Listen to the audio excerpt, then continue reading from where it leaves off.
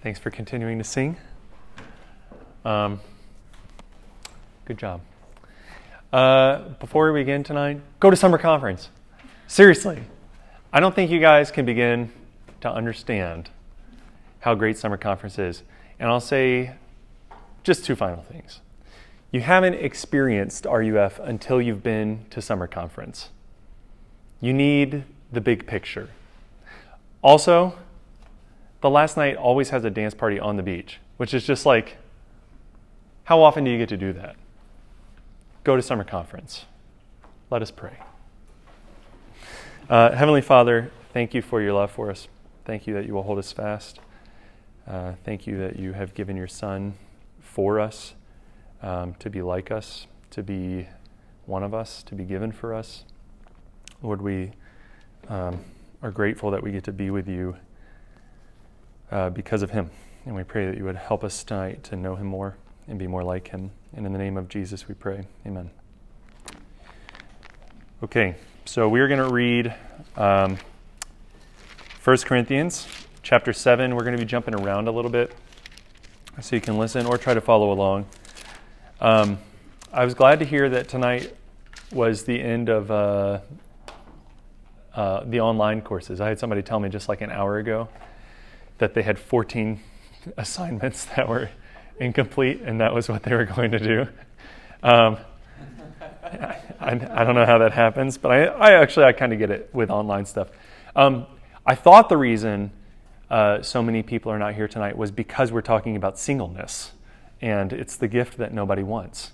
But we'll talk about that. Well, that's what we're talking about tonight as we continue our relationship series. We're going to talk about singleness and why it's important and what we should think about it. So let's read, starting in verse 1 of 1 Corinthians chapter 7. Now, concerning the matters about which I wrote to you, it is good for a man not to have relations with a woman. But because of the temptation to sexual immorality, each man should have his own wife, and each woman her own husband. The husband should give to his wife her conjugal rights, and likewise the wife to her husband. For the wife does not have authority over her own body, but the husband does. Likewise, the husband does not have authority over his own body, but the wife does. Do not deprive one another, except perhaps by agreement for a limited time, that you may devote yourselves to prayer. But then come together again, so that Satan may not tempt you because of your lack of self-control. Now, as a concession, not a command, I say this. I wish that all were as I myself am, but each has his own gift from God, one of one kind and one of another. To the unmarried and the widows, I say that it is good for them to remain single as I am. But if they cannot exercise self-control, they should marry. For it is better to marry than to burn with passion. And then we'll cut over to verse 17. Only let each person lead the life that the Lord has assigned to him, and to which God has called him. This is my rule in all the churches. Was anyone at the time of his call already circumcised? Let him not seek to remove the marks of circumcision. Was anyone at the time of his call uncircumcised? Let him not seek circumcision. For neither circumcision counts for anything, nor uncircumcision, but keeping the commandments of God. Each one should remain in the condition in which he was called. Were you a slave when called? Do not be concerned about it. But if you can gain your freedom, avail yourself of the opportunity. For he who was called in the Lord as a slave is a freedman of the Lord. Likewise, he who was free when called is a slave of Christ. You were bought with a price. Do not become slaves of men. So, brothers, in whatever condition each was called, there let him remain with God. Now, concerning the betrothed, I have no command from the Lord, but I give my judgment as one who by the Lord's mercy is trustworthy. I think that in view of the present distress, it is good for a person to remain as he is. Are you bound to a wife? Do not seek to be free. Are you free from a wife? Do not seek a wife.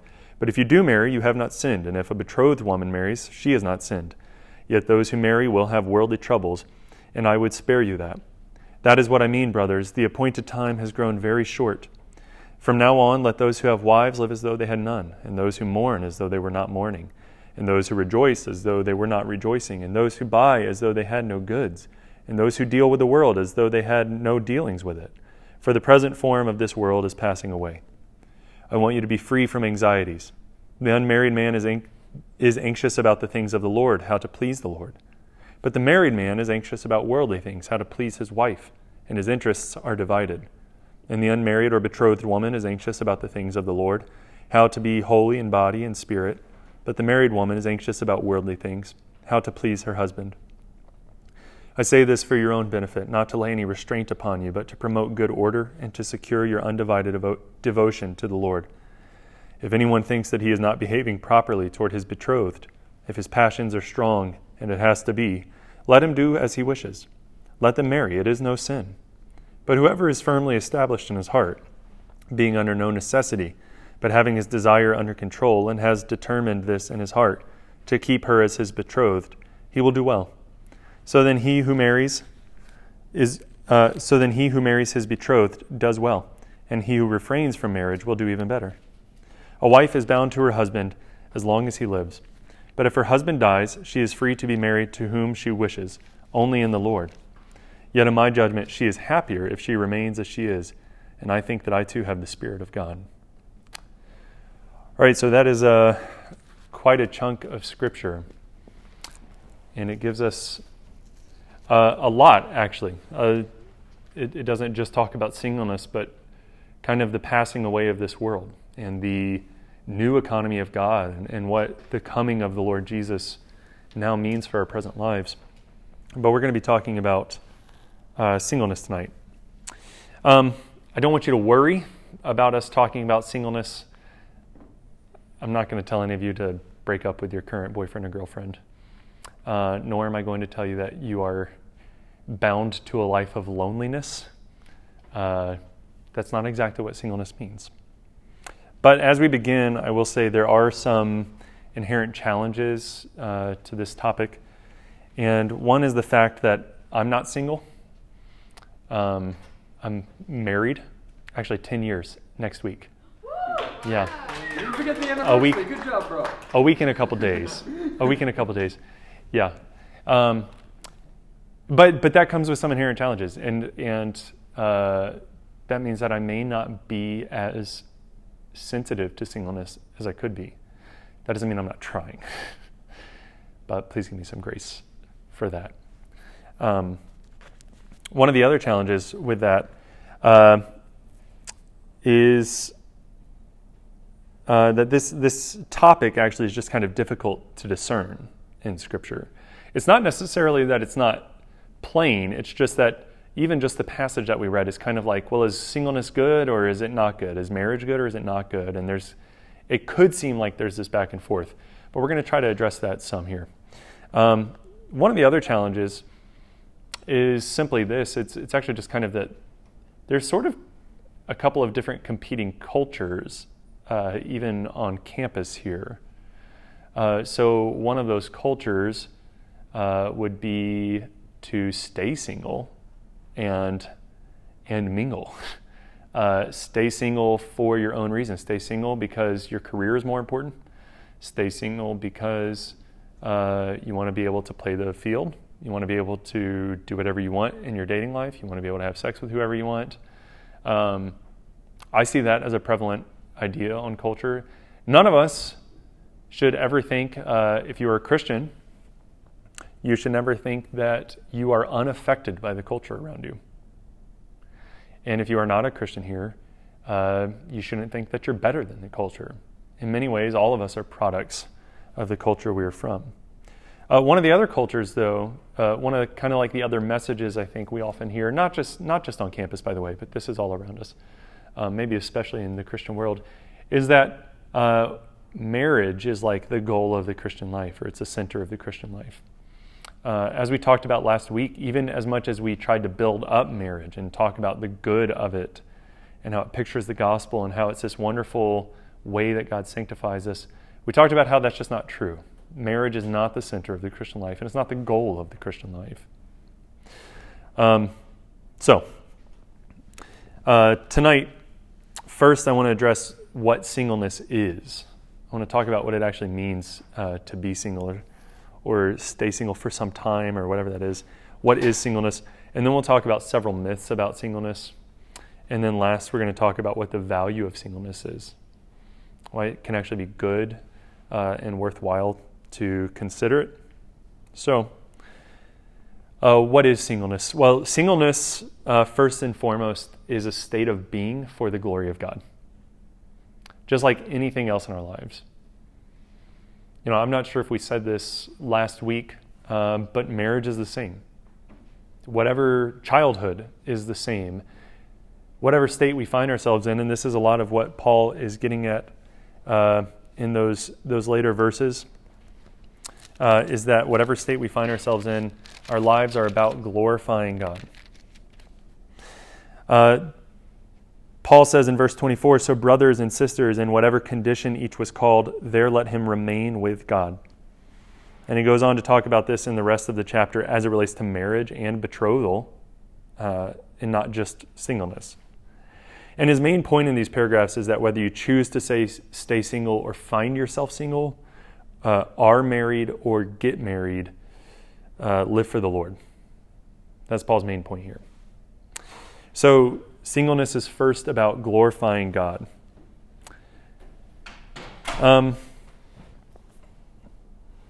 To further define singleness, though, we need to consider everything Paul says here about singleness and sex. Right? So singleness is not necessarily just not being married. I think maybe that's how we tend to think of it. Paul's idea of singleness is that we wouldn't be married and in long-term relationships, which are sexually or emotionally and spiritually, therefore, compromising.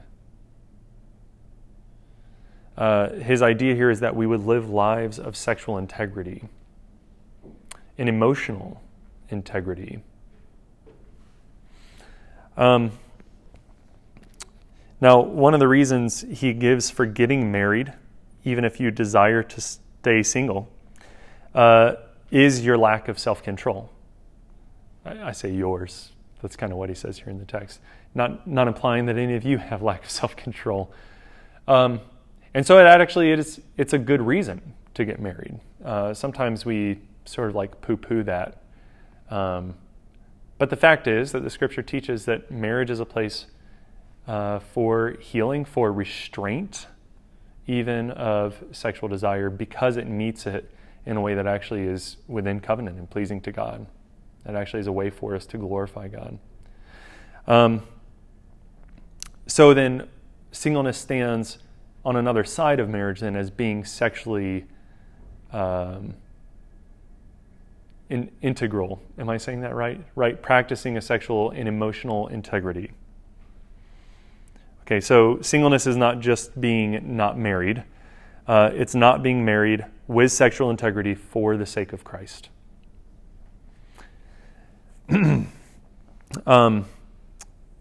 So, like we said before, we can stay single because we want to not have to be, bound to somebody, not have to live for somebody else, not have to serve somebody else, or because we want to gratify ourselves and continue in long-term relationships which are compromising, or short-term relationships which are compromising, right? There can be any number of reasons.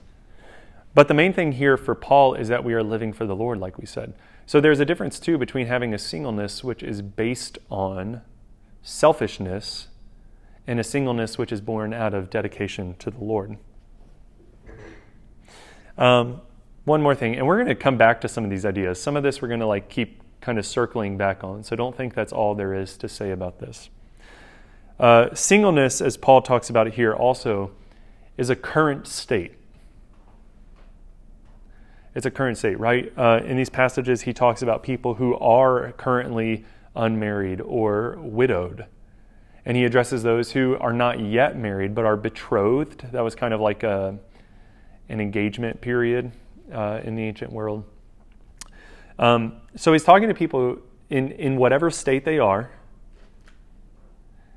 right? And saying, serve the Lord as you are. But it's a current state that he's talking about. He recognizes that there are people who are unmarried, people who might get married, people who have been married but are now widowed. And he says plainly that if you are single, great. And if you choose to marry, you haven't sinned. That's a good thing. But it means that this state can change. The state of singleness can change.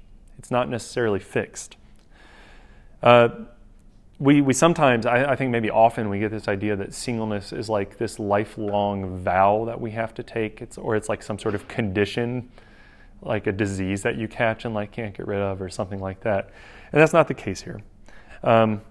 Singleness can be for a season. And actually many of you are in that season, right? Even just being in college, even just being not married, you find yourself in that season. Last, I want to say, as a way of defining it, singleness is a legitimate way of life. I think almost in our world, it seems like incomprehensible to even begin to think that singleness might be a way of life. To think that a singleness with sexual integrity and emotional integrity could begin even to be a healthy way of living. But according to the scripture, it is. And that brings us to some of the myths about singleness. Right? We want to break some of these myths about singleness and expose them. Sometimes we think that singleness can't be a legitimate way of life, a legitimate way of living, because it's just too hard. Maybe if you find yourself desiring very much to get married, which is a good desire. I mean, there's nothing wrong with that. Maybe it seems impossible to foresee your future being a good one if you were single. And so you would maybe do anything rather than let that happen. Or you think if it is going to happen, you're going to have to be miserable for the rest of your life. Well, actually, I think we need to consider not only that Scripture tells us life is not found in other people alone, right? The source of life is Christ. We actually can live in a state as single and find satisfaction in Jesus. What is it he offers to the woman at the well but living water? What is it he offers to us but abundant life? We actually can find satisfaction in Jesus. We can be satisfied and chaste. One myth about singleness is that it's impossible to be happy, and so that's maybe a different aspect of what we just said.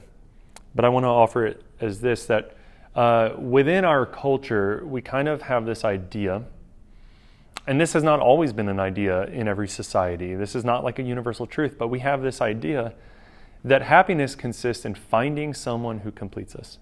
Right? And as we've said all throughout this series on relationships, God has designed us to be in relationship with other people. It's not enough to only be in relationship with God. Right? Like if you live on a desert island all by yourself, chances are you're probably going to go crazy or be really depressed or something, because God has made us to live with other people. But that doesn't mean romance is the center of life. It doesn't mean that we have to have some sort of romantic relationship to satisfy us. Right? Like almost every movie, whether it's a true drama or a romantic comedy or whatever else, so many of the movies we find ourselves inundated with are all about finally finding someone who accepts us or who satisfies us. Right? Like we finally have this like epic love story to fall into. Most relationships don't really work like that in real life anyway, but also it's just not true. The Lord says that he can satisfy us and that romance is not necessarily the thing to do it. Sex is not the most satisfying thing in the world. And yet a lot of what we find maybe that we believe, and certainly that the world all around us believes, in the church, out of the church, whatever, is that we need some sort of epic love story to save us, to make us happy. There's more to this idea, too, that singleness means it's impossible to be happy. We often get this idea of being alone and single. Right? Part of the world that we live in now is one where our biological or our nuclear family or some sort of set of family that we have, if you're adopted or whatever else, some set of family that you have grown up in, especially maybe in Christian circles, that's like the center of life. That's the center of the world. And we're taught that it's supposed to be that way many times. We're taught that that's good, that we should let that be everything to us. Except then we grow up and go to college and move 3 states away. And we find ourselves living apart from everything we thought life was supposed to be about. And yet, there is a bigger family than that. Jesus says in the Gospels, when his family comes looking for him and people come and say, Jesus, your family, your mother and your brothers are standing outside and they want to talk to you. And he says, who is my mother and my brothers and my sisters? It's those who do the will of God. Right? Jesus himself, he stretches out the arms of family to encompass a lot more than just who we're born to and our siblings.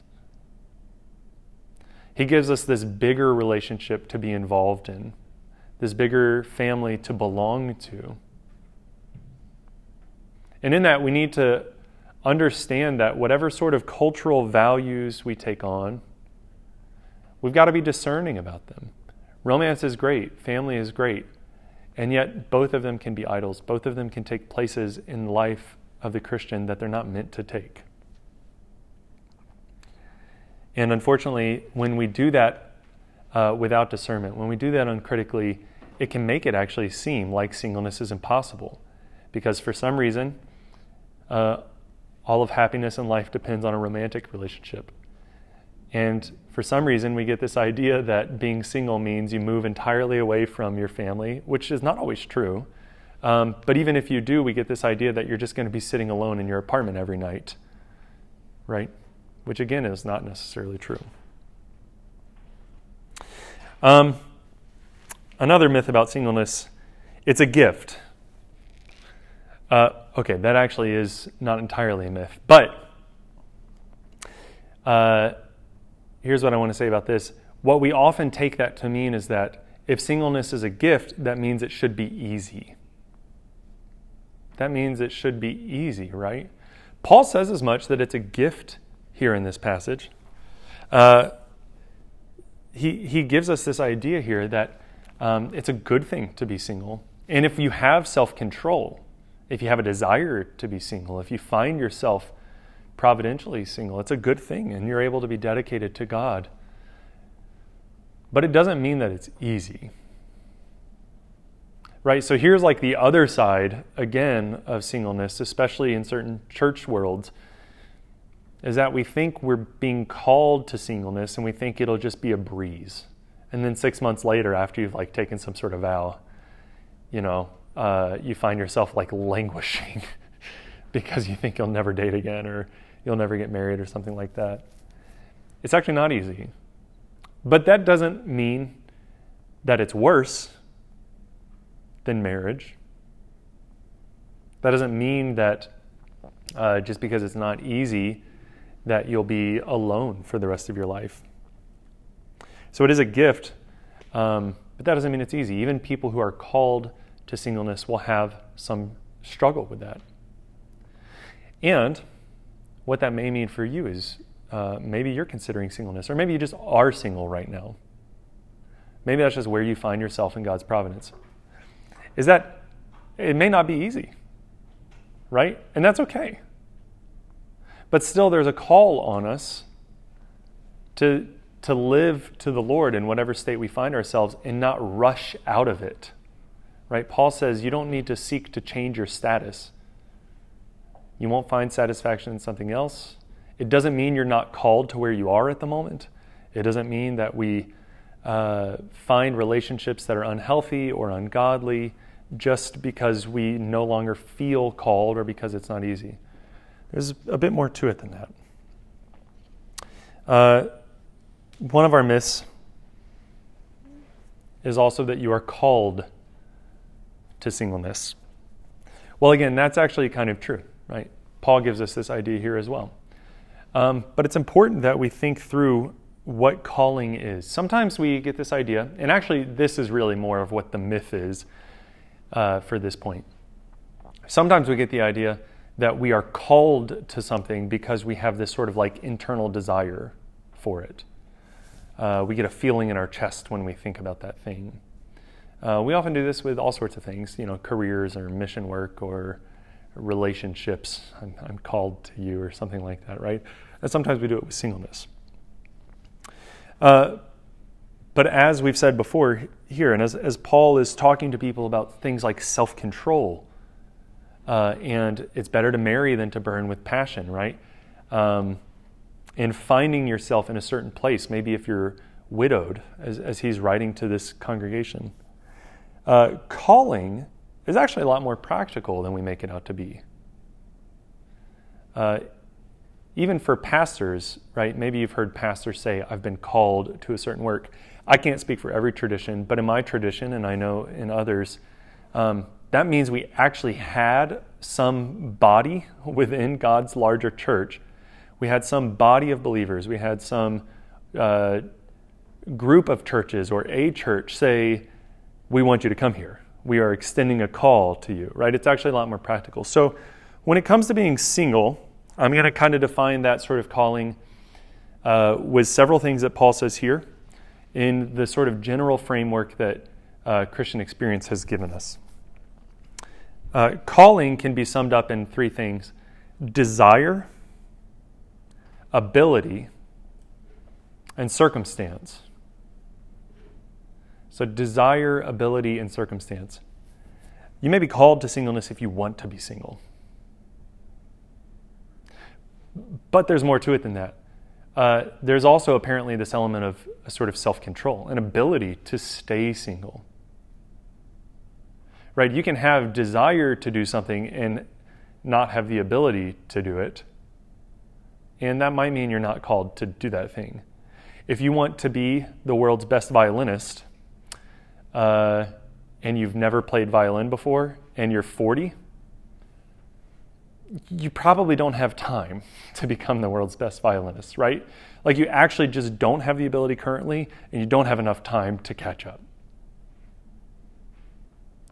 So those two things have to go together. And then circumstance is actually something that can play into this as well.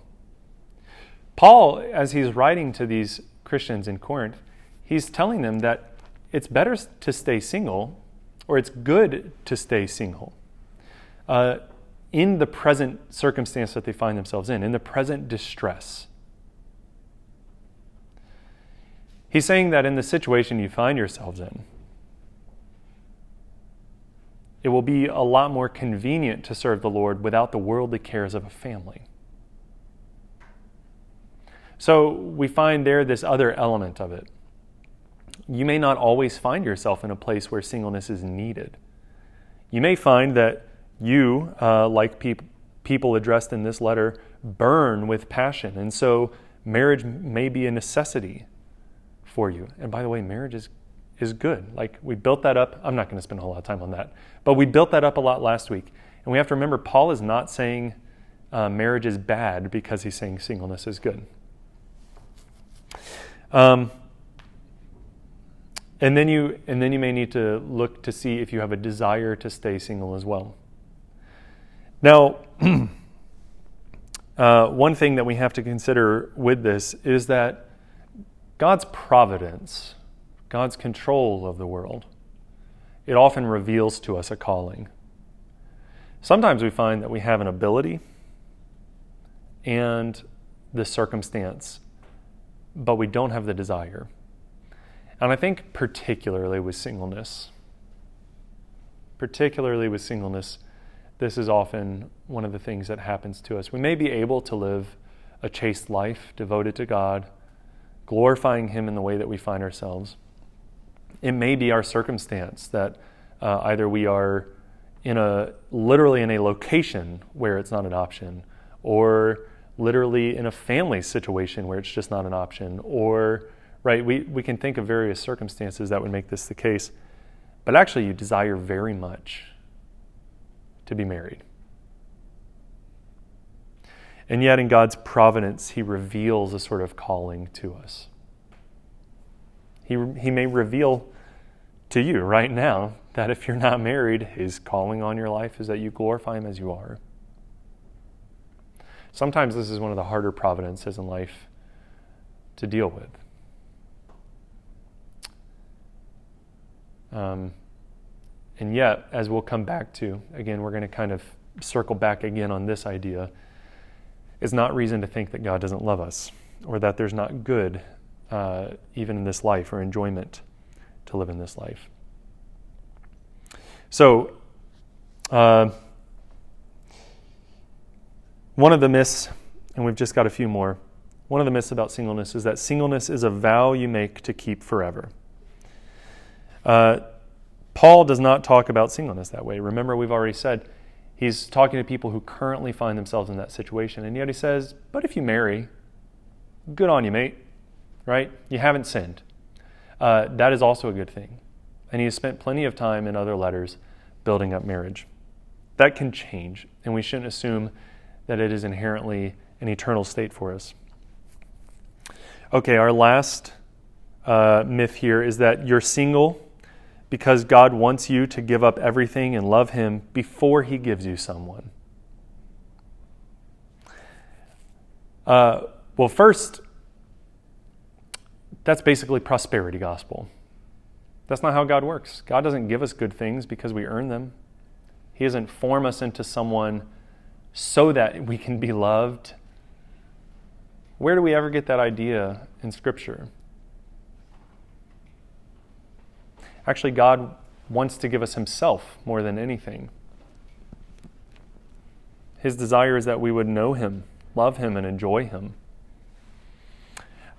Grace Thornton has this in her website or on her blog called Grace for the Road.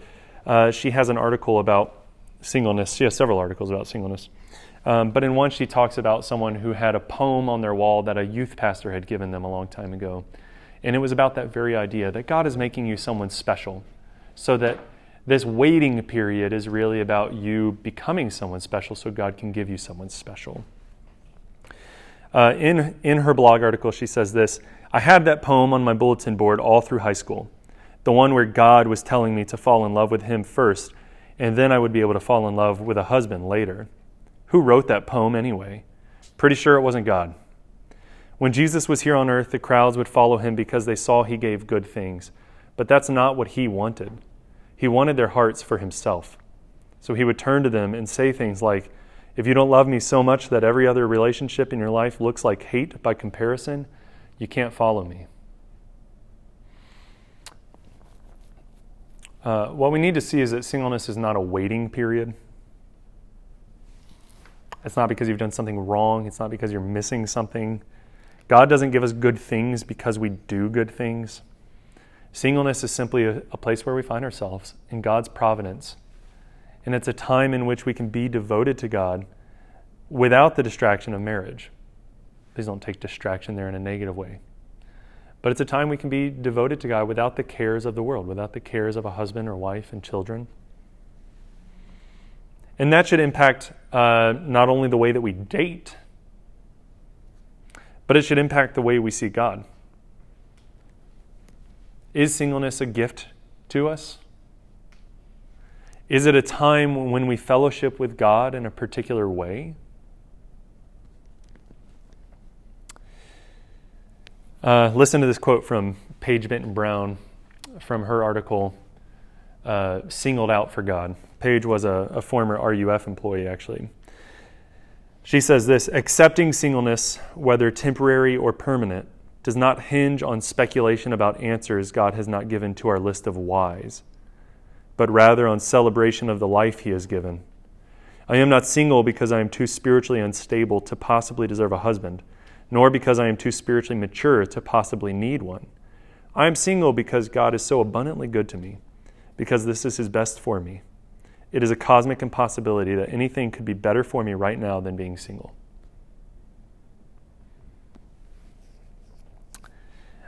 Whatever state you find yourself in, and however maybe that contradicts your desires. And whatever state you find yourself in when you get out of college, and somebody was just telling me recently that they feel like they're behind because they're still not engaged, and they think, definitely by the time they get out of college, they're like they've got to be engaged or it's just way too late.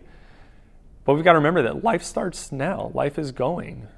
God doesn't have us in a waiting tank. His best for you is wherever He has you.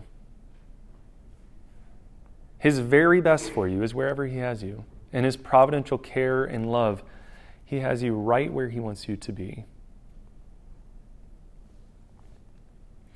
Okay, so briefly, let's talk about the value of singleness.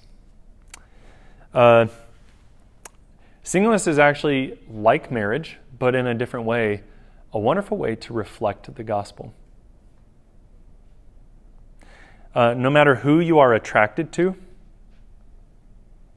and sometimes that's why we find ourselves to be single, because it would not be godly for us to be in relationship with the person we're attracted to, with the gender we're attracted to. No matter who you're attracted to, or if you're attracted to anybody, your singleness can be about the gospel. Even in your singleness now as students, unmarried, you can find that you're not waiting for a life to begin. You're actually waiting for Christ to return. And in the meantime, you're living with Him, able to enjoy Him, able to partake of Him, able to live among His people and serve Him. The call to live in our vocation, as Paul talks about in the verses there in the teens of this chapter, the call to live in your vocation as God has called you is not meant to be a distraction from your loneliness or a way to bide time. Right? Like He doesn't say just keep on going down the path that you're on, and then maybe you won't think about it so much. That's not what He's getting at all. The kingdom is not like a consolation prize of which marriage or a relationship is the real thing. The kingdom and God Himself at the center of that is the center of the Christian life. Right? Like your life is happening now, and if you graduate without being engaged, your life will still be happening and God can still be at the center of it. Your life is hidden with Christ in God. Seeking the kingdom is not a healthy habit that we should develop to help us not think about the thing that we really want. It is the lifelong gift to Christians in whatever relationship status they find themselves in. It's actually in Jesus where we find abundant life. It is in seeking the kingdom where we live out a good life, the good life. And as a matter of practicality, it's simply a wonderful time to serve. Not to be used, please don't misunderstand me, but to serve. To serve, to dedicate yourself to the things of God in a way that you just can't when you're married. And by the way, marriage is a thing that you can dedicate yourself to the glory of God. But as an example, one of my colleagues who does RUF in Tennessee, he said that he didn't get married until he was 33, and he had started RUF as a campus minister already before that. And he says that before he got married, he could stay out on the dorms really late and like play video games with people and play music and have fun, essentially, right? But also he was a lot less sensitive and he made people cry more, right? But then he got married and he became a lot more sensitive and wasn't able to stay out as late and hang out with people in the same way that he did. Both come with different sanctifying effects. Both come with different abilities. It's not that one is necessarily better than the other, but both come with different gifts of God. So it's a good time for us to serve and even to worship. It's a good time to dedicate yourself to prayer when you find that your time isn't taken up with a spouse or children. We find that we actually are able to spend time with God and others in a different way. I think maybe that's kind of hard to imagine as you are now, but take advantage of it. Enjoy it. And then when you're married, enjoy that. Both are good. Please let me know if you have any questions about this. I'd love to talk more with you about it. In the meantime, we're going to pray and sing and be done. Please hang out for a little while.